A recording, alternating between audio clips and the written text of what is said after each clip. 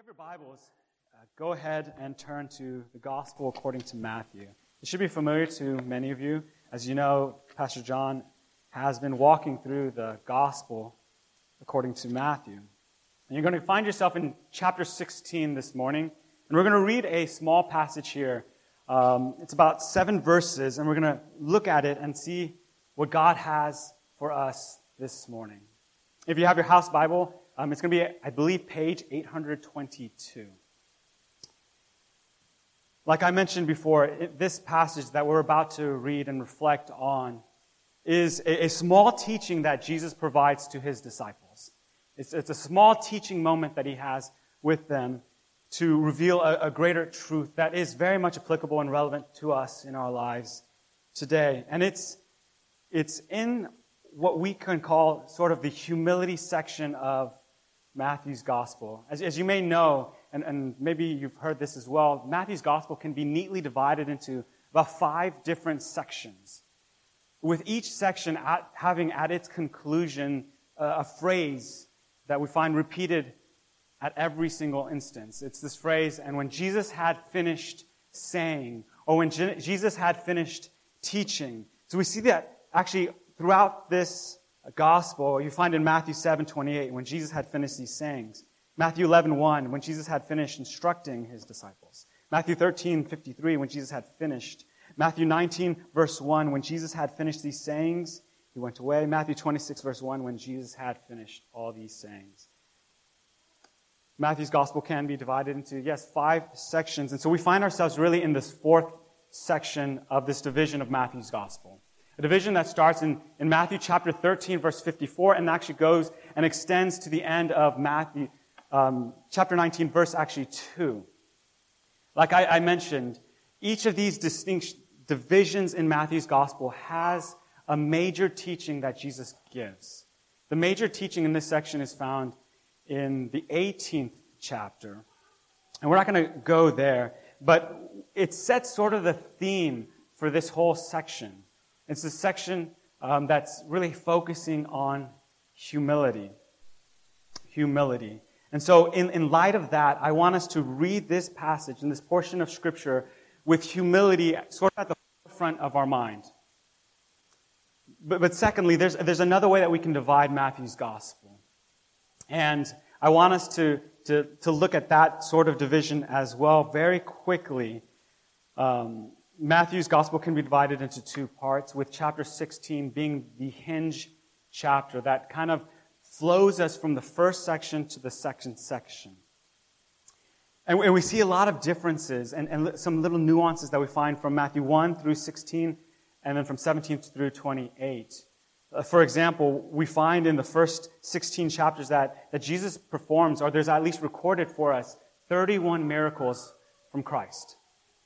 But however, when we read afterwards, we only find that there are 12. So there's a diminishing in the amount of miracles that Jesus performs, that at least are recorded in Matthew's Gospel. 4 times Jesus rebukes the disciples and others for their lack of faith or for their little faith. And then he only does it 1 time after that in chapter 17. Through the first half, we see that the disciples had a very limited understanding of Jesus' identity and his mission. You remember in Matthew chapter 8, there's a great storm that comes. And the disciples are fearing for their lives. What will happen to us? We're going to die. And they go down to Jesus, who's at the boat. And they say, why are you sleeping? We're about to die. And Jesus rebukes the winds and the waves, and there's peace. And what is that proclamation? What is that question that they state? And you say, what manner of man is this, that even the winds and the waves obey him? However, starting from chapter 16, moving on, we see that they have a greater revelation, a greater understanding of who Jesus is. We see that even in chapter 16, where they make that great, profound statement of faith. You are Christ. We see even in the first half that Jesus doesn't really mention his death, the manner of it, or even his resurrection. However, in the second half, he starts speaking directly and clearly about the suffering that he's going to endure, about his death that is coming, and the resurrection that will be had. In the first part of the first 16 chapters, we see really that Jesus spoke sort of in a general fashion about this kingdom that will advance. But in the second half, we see that he talks really about how he's going to be building this kingdom. In the first half, we see that Jesus is sort of content to stay sort of in the backwater area, we can say, of Galilee.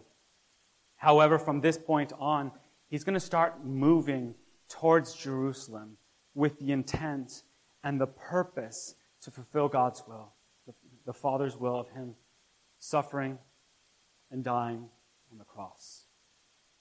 And so we see some key differences there if we divide Matthew's gospel in two parts. One, where there is sort of a limited understanding, a limited understanding by the disciples and even by the people on who Christ is, to more of a growth and a more clear understanding of who he is and his mission. And then we also see sort of a greater urgency for Christ to fulfill the will of the Father. And so I want us to look at this passage of Scripture, which hopefully you've made it there to Matthew 16. We're going to start in verse 5. I want us to look at this passage of Scripture in light of those two themes. One, of humility, and secondly, of us having this growing revelation and a growing understanding of who Christ is.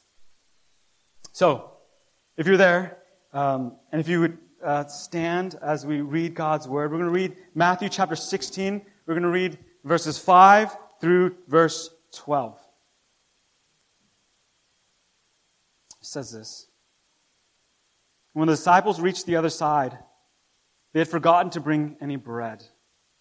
And Jesus said to them, "Watch and beware of the leaven of the Pharisees and Sadducees." And they began discussing it among themselves, saying, "We brought no bread." But Jesus, verse 8, aware of this, said, "Oh, you of little faith, why are you discussing among yourselves the fact that you have no bread? Do you not perceive? Do you not remember the 5 loaves for the 5,000? And how many baskets you gathered? Or the 7 loaves for the 4,000? And how many baskets you gathered? How is it that you fail to understand that I did not speak about bread? Beware of the leaven of the Pharisees and Sadducees." Then they understood that he did not tell them to beware of the leaven of bread, but of the teaching of the Pharisees and Sadducees. What we've just read is God's word for us this morning. May we see that this is his word, not just words on a page, but this is his word for us this morning. Please take your seats.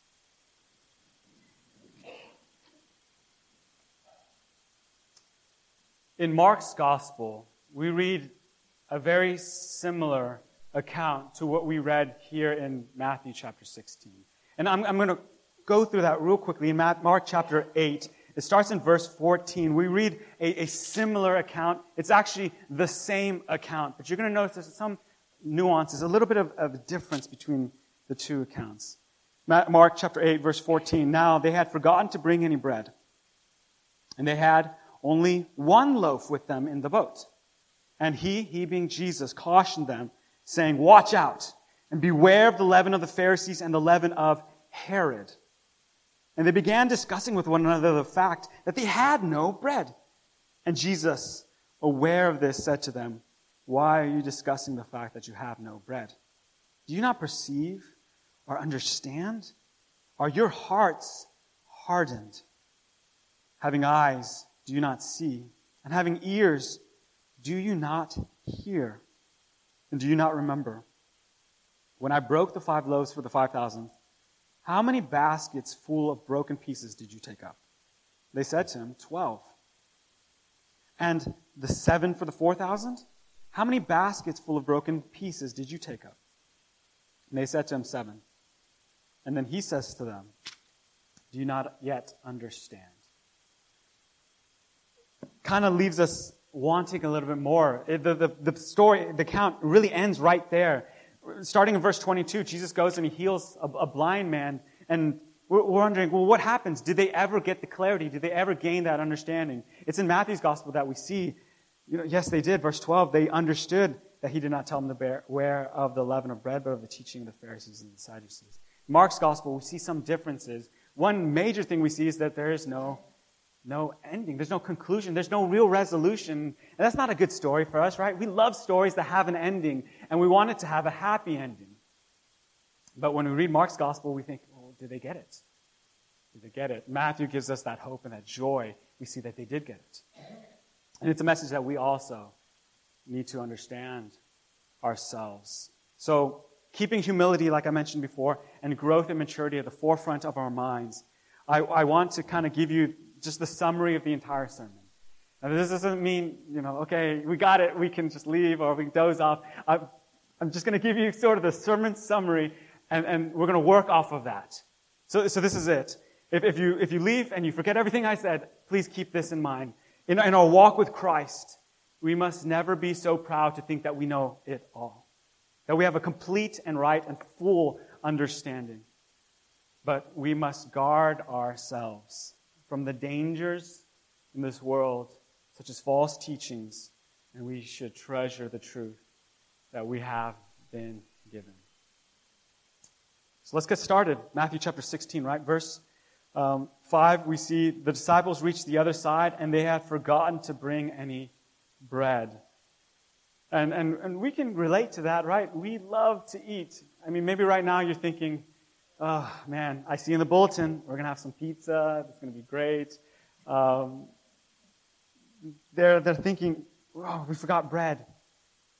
It's interesting because in Mark's account, we see that they did have bread.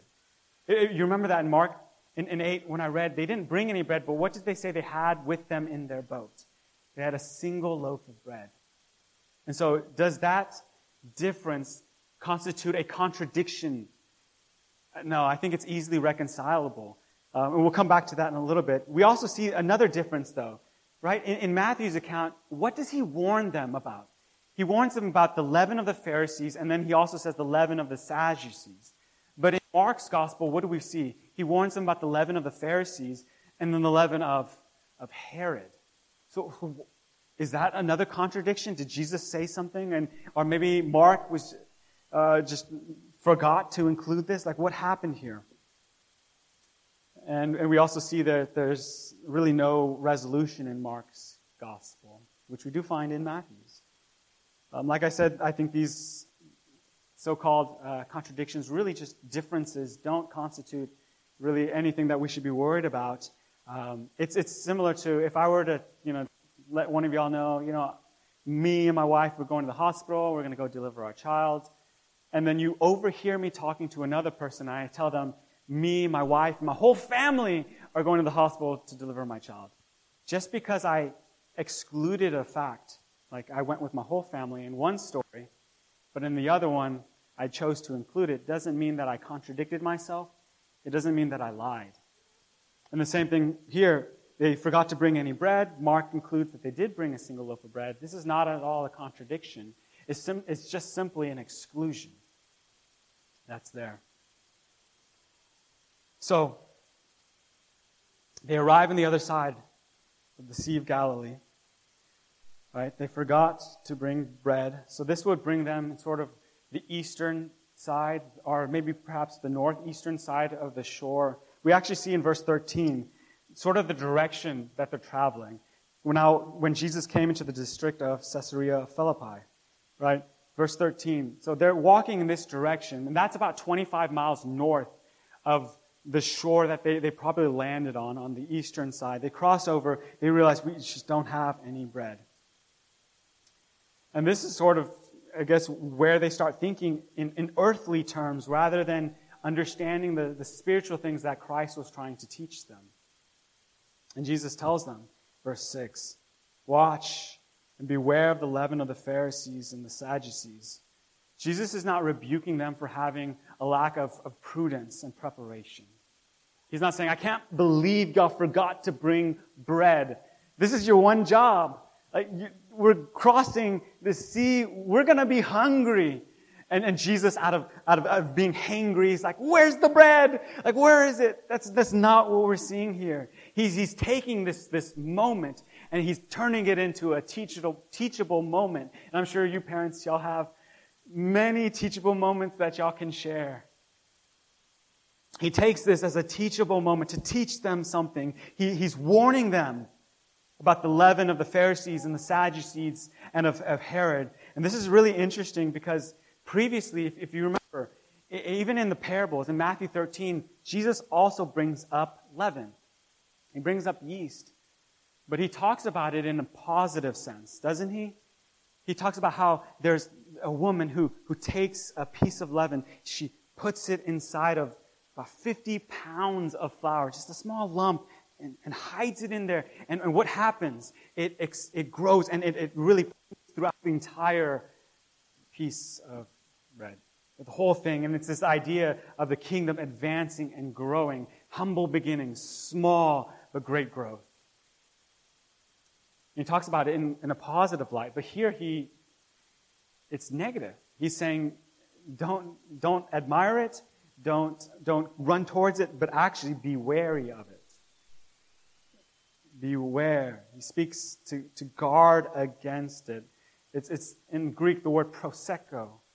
It's sometimes actually translated in a positive sense, which makes it kind of hard for us to, when we read it, like, what is he trying to say here when he's saying beware of it? Because in some cases it actually means the opposite.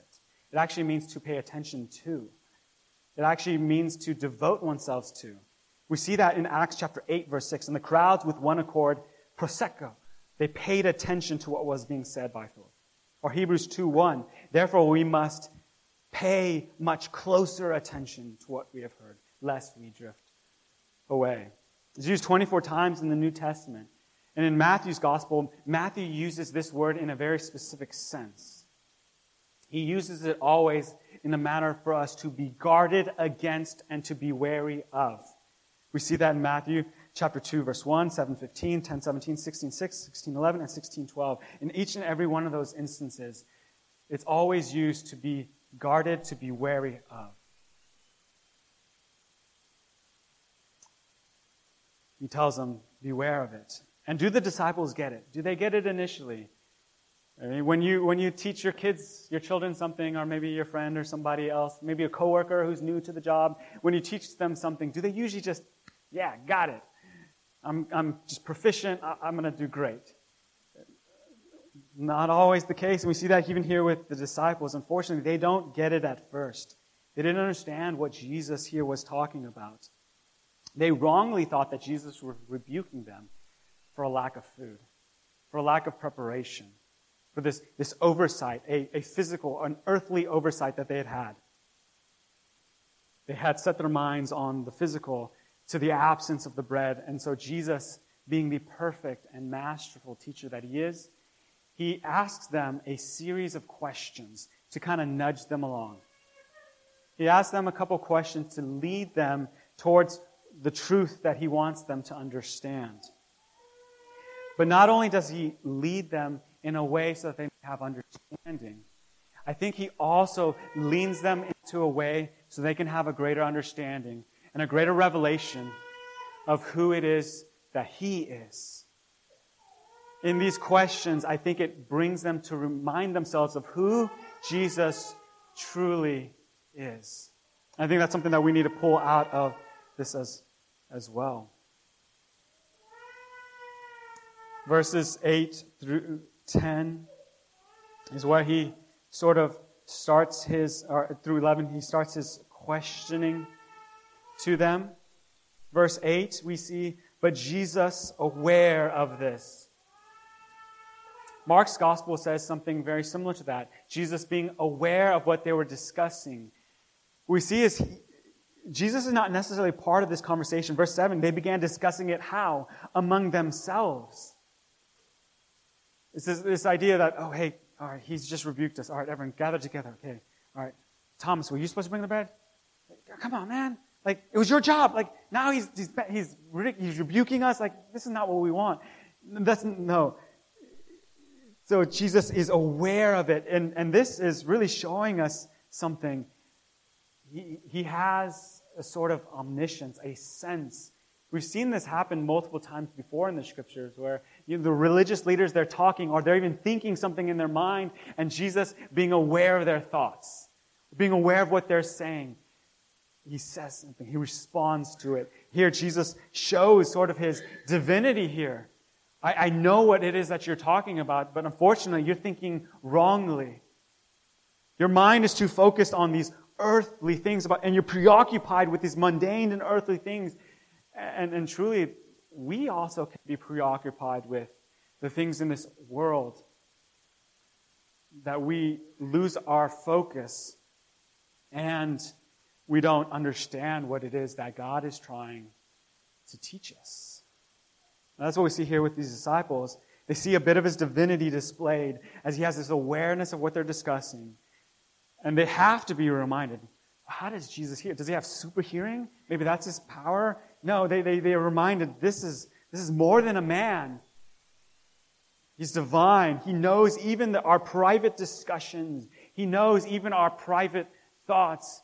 And we can even be reminded of this fact. Jesus being aware of this, He's also aware of us. He knows what's in our hearts, and He knows our motives. When we do something or think something, He knows what's in our heart. Nothing is hidden from the Lord. And He asked them, verse 9, do you not perceive? In Mark's gospel, Mark has it a little bit more strongly. He asks them, don't you understand or comprehend? Is your heart hardened? Do you have eyes and not see? Do you have ears and do not hear? This is not a matter of just comprehension, though. Yes, they have a misunderstanding of what Jesus is teaching, but also what we're going to see later on in the questioning is they also have a lack of remembrance. They've forgotten what He has done, and He's going to question them, hey, remember that large crowd, about 5,000? Did I not feed them? Or the 4,000, did I not feed them as well and provide for them? So they don't just have a lack of comprehension, they also have a lack of remembrance. And he says, oh, you of little faith, do you not perceive? Don't you understand? Where is this? You've been walking with me for these years. Where is your understanding? And where is your recollection? When you think in the Old Testament, how often were the people of God, the Israelites, called to remember? Remember. Because as soon as they forgot, they would shift their eyes to something else and they would create idols. They're always brought to remember. And we ourselves, we're called to remember. I think that the greatest thing we should remember is the gospel. How we have been saved. We were dead in our trespasses, children of wrath, deserving of all the condemnation and the judgment of God upon us. But in Christ we found salvation. We've received forgiveness when He died on that cross for our sins. We need to remind ourselves of the gospel because that will change the way we live and interact with people all around us, with our neighbors. Man, they're a knucklehead. They did something bad against us. But man, we were the worst knucklehead against God. And yet He forgives us. I can forgive them. We have all these things when we remind ourselves of the gospel. It's more than just having a comprehension. It's more than just having this understanding. We also sometimes need to remember. We need to remind ourselves. We need to recall it to our memories and to our minds.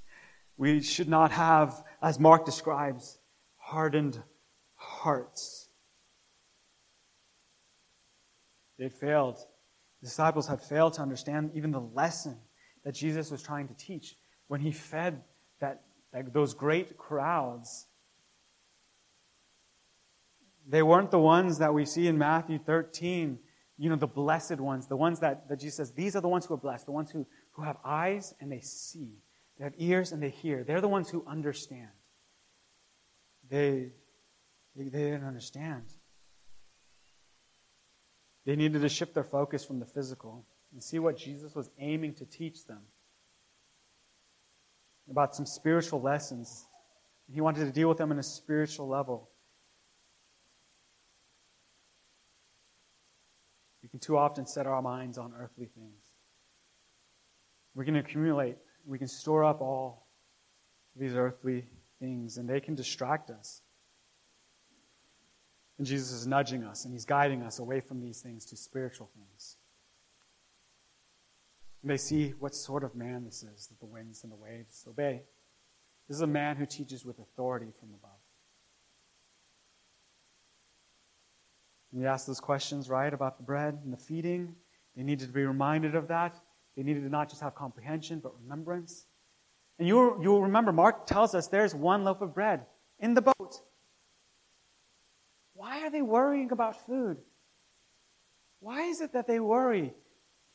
In one instance, he only had 5 loaves of bread, 2 fish. Another instance, 7 loaves of bread, a few fish. And he fed the crowds. And here in this boat, they have 1 loaf of bread. And just the disciples and Jesus, they couldn't find a way. Jesus couldn't multiply it. He couldn't provide to them like He had done for the crowds previously. No, He could have. He could have. They failed to learn the lesson that He is a provider. And they would, of course, be reminded of the Old Testament, but when they would speak about the Jehovah Jireh, the God who provides, and they would have to make this association. Jesus is more than just a man, and He's more than just a man who has an awareness, and He's more than just a man who has authority when He teaches. He's also one who can provide. And of course, we know that it is not just a physical provision, but He provides and He meets and He satisfies our deepest need. That is that we are eternally separated from the Father. We are eternally separated.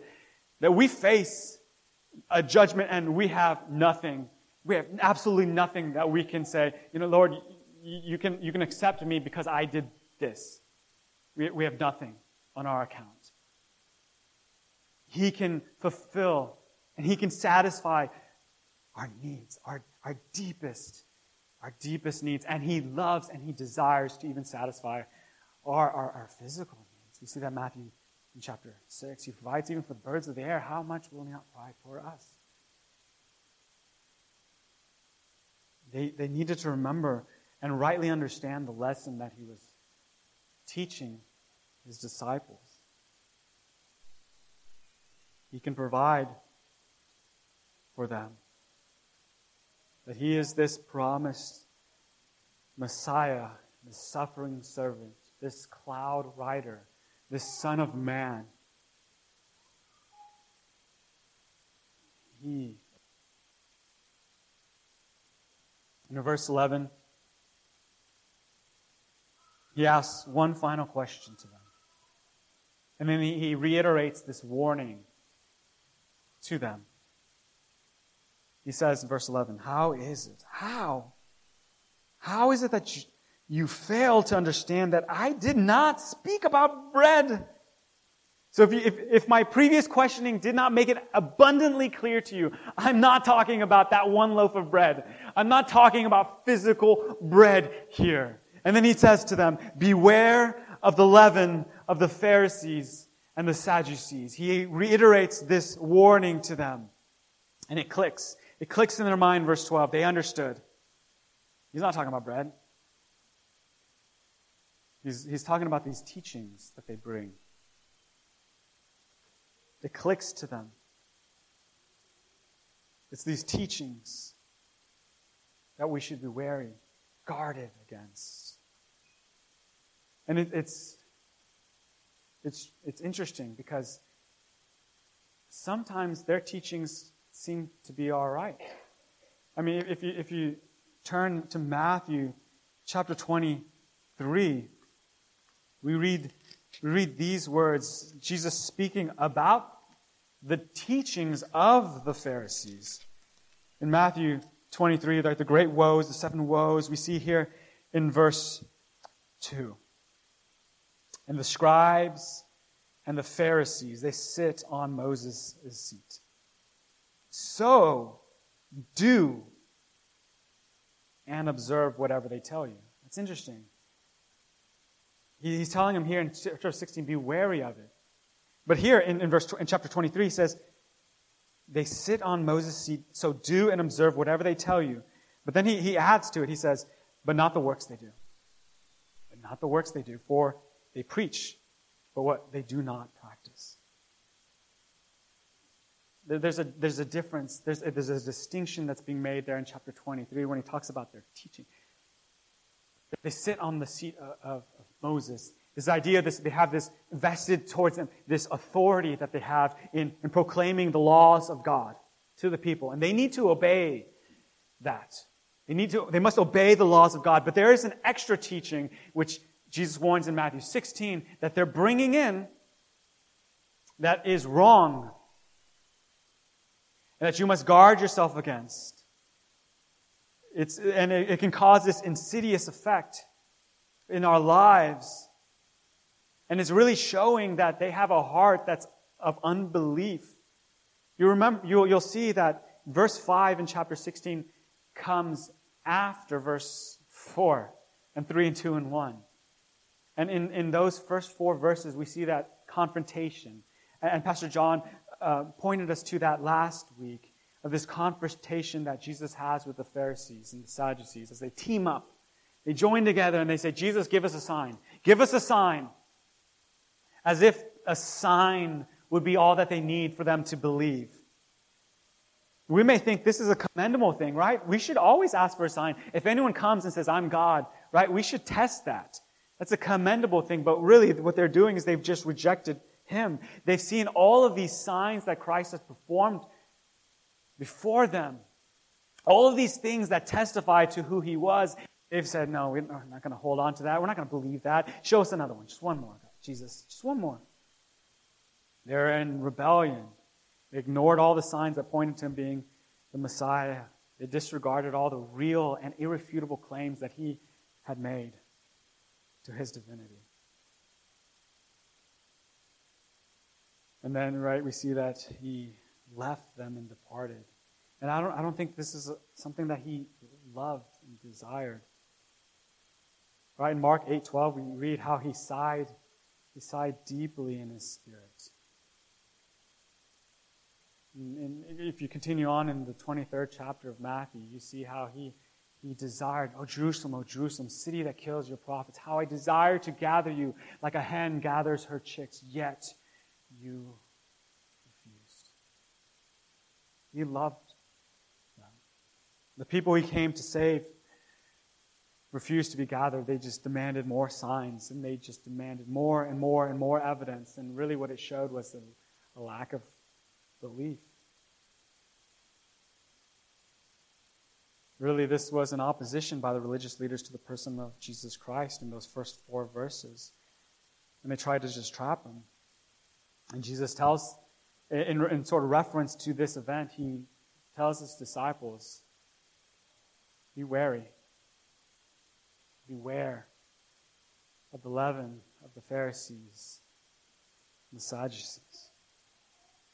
You know, when we consider the teachings of the Pharisees, we see that what did they do? They elevated tradition, right? They elevated these teachings of man, almost to the point where it was equality with God's Word, with the equality with the Scriptures. But the leaven of the teaching of the Pharisees and the Sadducees, just the Pharisees, was not just that they elevated Scripture, or elevated tradition to the level of Scripture, but they also had unbelief. But they also lived hypocritically. And this was one of the great woes that Jesus had for them.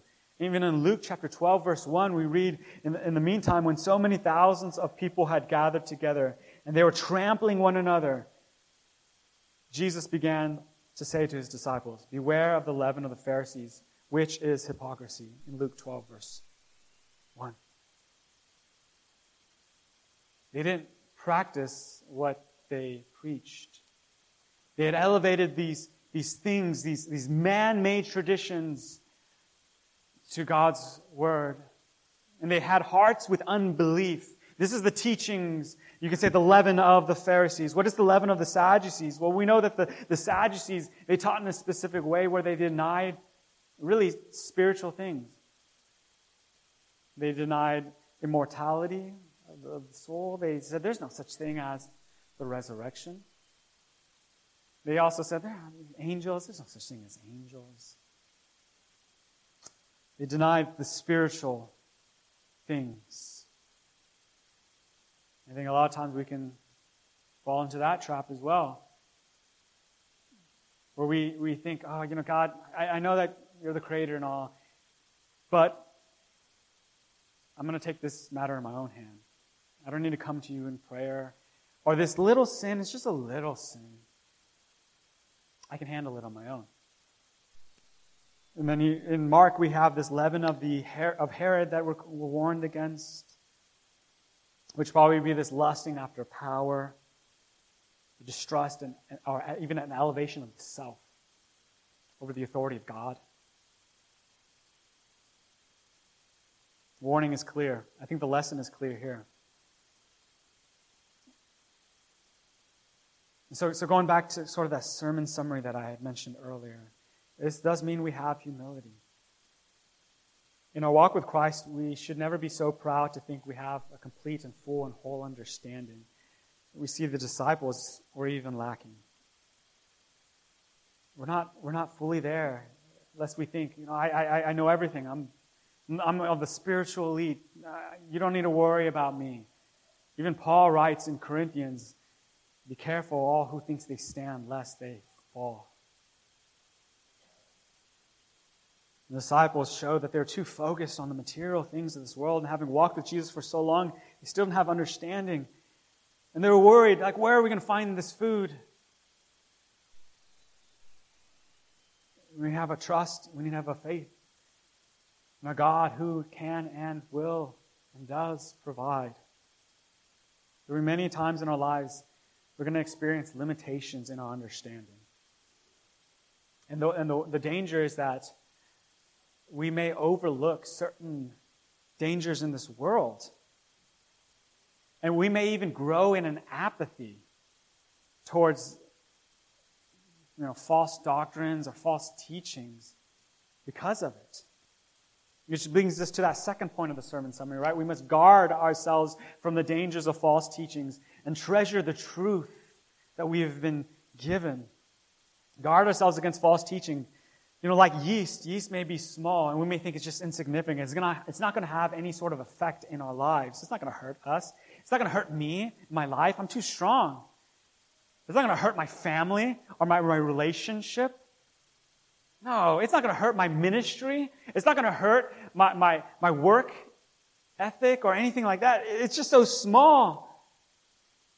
But if we're not careful, it can take root and grow and grow and grow in our lives.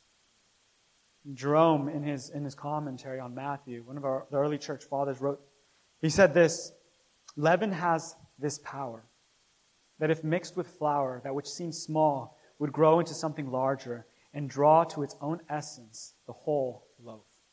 So too, with heretical doctrine, if it tosses even a tiny spark into your heart, in a short time, a huge flame will grow beneath and draw itself a person's entire substance. If we're not careful, these false teachings may draw us towards it to where we even believe it and affirm it and love it. We must guard ourselves. Proverbs 6:27 reads, can a man carry fire next to his chest and his clothes not be burned? We may think, I can handle it. It's so small. There's a danger if we don't guard against it. And it can be so difficult at times to detect these false teachings, these false teachers who come into our midst. It can be difficult to detect. Peter even warns about this in 2 Peter 2, verse 1. But false prophets also arose among the people, just as there will be false teachers among you who will secretly bring in destructive heresies. It doesn't say, and they will blatantly say, hey, this is not true. They will secretly bring it in. So we must be careful. In Corinthians and even Galatians, we tell us, boasting is not good. Even a little leaven will leaven the whole lump. Must be careful. So what do we do? Well, I want to offer just two pieces of advice, two sort of tips or principles that we can apply to help guard ourselves. One is first just test it. Right? Test what it is that we are hearing. Of course, that means we have to have a standard by which we test it. And that is God's Word.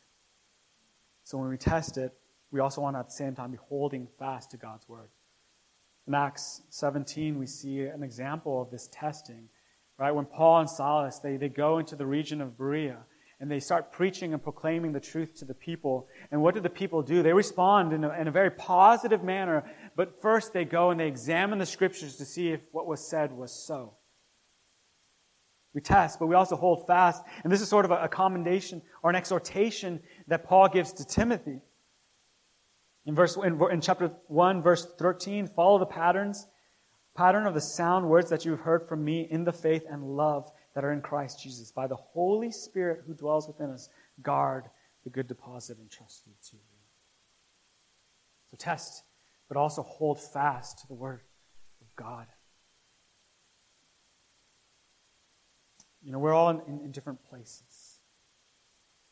We're all in different states and seasons in our life, and we need to all beware of that, of those types of leaven. I don't know if there's anyone here with unbelief. And maybe you think, my worldview, my knowledge, all those things that I've accumulated in my life, that's everything I need. You're just too focused on this material and the earthly, and you're just denying all the spiritual things. Beware. Beware the leaven of you can say the Sadducees and that. You think that these spiritual things don't matter at all. Don't let that lead you astray. Fathers and mothers especially, you must guard yourselves. You're teaching your children. You're teaching your children, not with just what you say, but with what you do. And they have pretty good memories, don't they? I know my nieces and nephews, if I tell them something, they remember it for forever, right? You're teaching your children. Don't be guilty of having a little bit of yeast sprinkled in your teaching. And don't have that sort of leaven of Herod where you're like, I'm in charge, you just have to listen to me. In the workplace, how does this apply to us? I think greatly. Because the temptation to think is that our work is separate from our faith. We have this divide between the secular and the sacred. And maybe we're going to act in a way that's unloving and harsh and quick against our coworkers, our employees. Watch yourself. Do not be marked with the hypocrisy that we saw marking the Pharisees. We must beware. Not just from external leaven, which I think we look to a lot, but we also need to look within ourselves. What is it that we're carrying? What is it that we're teaching? Are we denying the spiritual things? Are we denying God's Word by living in a life that is contrary to what He has said? Are we elevating ourselves as idols, saying, we are above God, we have more authority? We must beware. We must be careful because our teachings teach others as well. Yes, for sure. We need to be careful with the teachers that we're listening to. The sermons or the Bible devotions or anything like that. We must be careful, yes, because they can have profound effects on our lives. But at the same time, we also must guard ourselves. Because we too can be led astray. And I think those three things brings us to have confidence. A confidence in the Lord because we know God will never let us go. We are eternally secure in Him. We have the confidence to go before Him because we know in His Word we find truth. We find that we have assurance, security in Him. We have confidence to go before the Lord because we're convicted by God's Word that we need to have a greater dependence on it. We don't know everything. We don't know it all, and so we continue to return to God's Word, and God's Word convicts our hearts, exposing things within us, exposing little bits of leaven in our hearts and in our lives, and it convicts us, but we have confidence to go before Him, and those two things should bring a conduct change. We have confidence to go before Him, we're convicted in our hearts to have a good conduct, to have a righteous conduct. We change the way we're living, and we change it because we've seen how it is that we're supposed to live. We know God's will in our lives. So Jesus tells his disciples, he tells us through his word, let him who has eyes see, let him who has ears hear. Our prayer is that we may all have eyes to see, that we all have ears to hear the word that God has for us this morning. Let's pray.